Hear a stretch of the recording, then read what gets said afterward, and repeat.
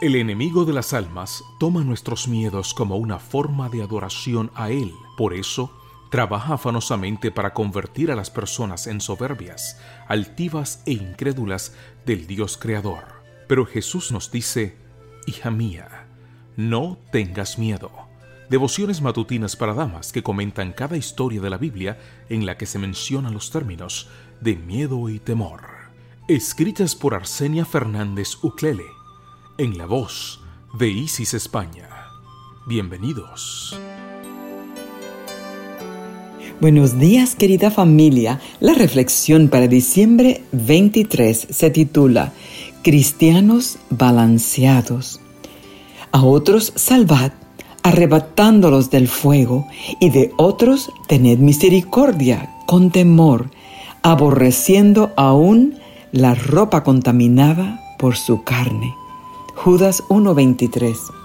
En el año 2013, el estado de Arizona, Estados Unidos, sufrió la pérdida de bomberos más grandes de su historia.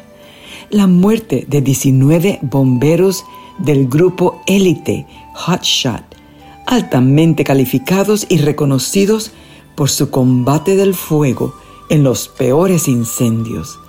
El grupo estaba luchando por detener un incendio forestal.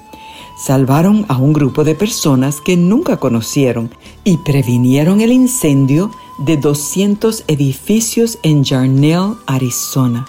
Pero el fuego cambió repentinamente de dirección y los alcanzó.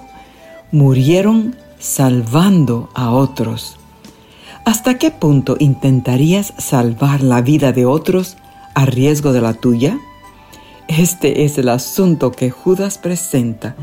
Su cortísima carta inicia con el tema de la salvación en Cristo, pero dedica la mayor parte de la epístola a aconsejar cómo detener el avance de las herejías entre sus lectores. Advierte de los falsos maestros y la condenación que les espera, y desafía a los fieles a defender la fe que profesan con premura, rigor y presteza.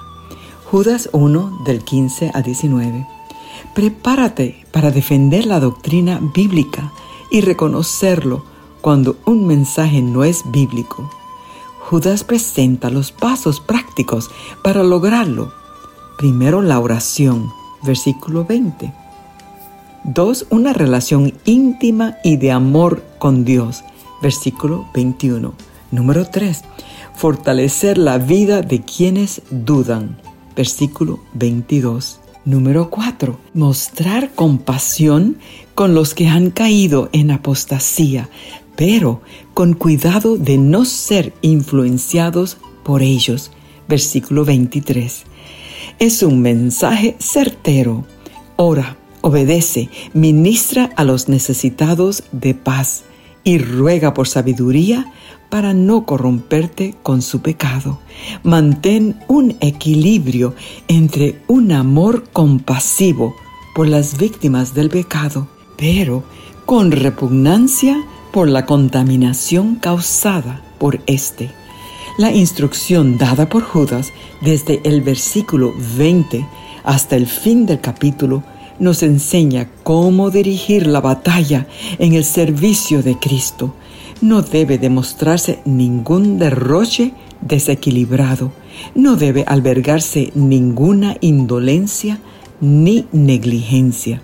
No debemos ignorar la individualidad de nadie, ni justificar en alguna forma la crítica despiadada o las prácticas egoístas.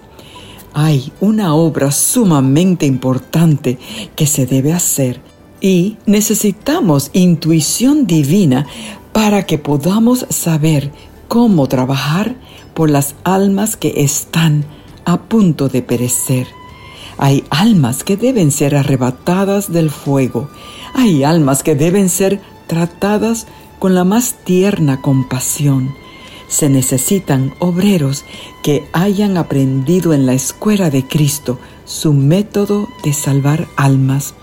Comentario Bíblico Adventista, tomo 7, páginas 964 y 965.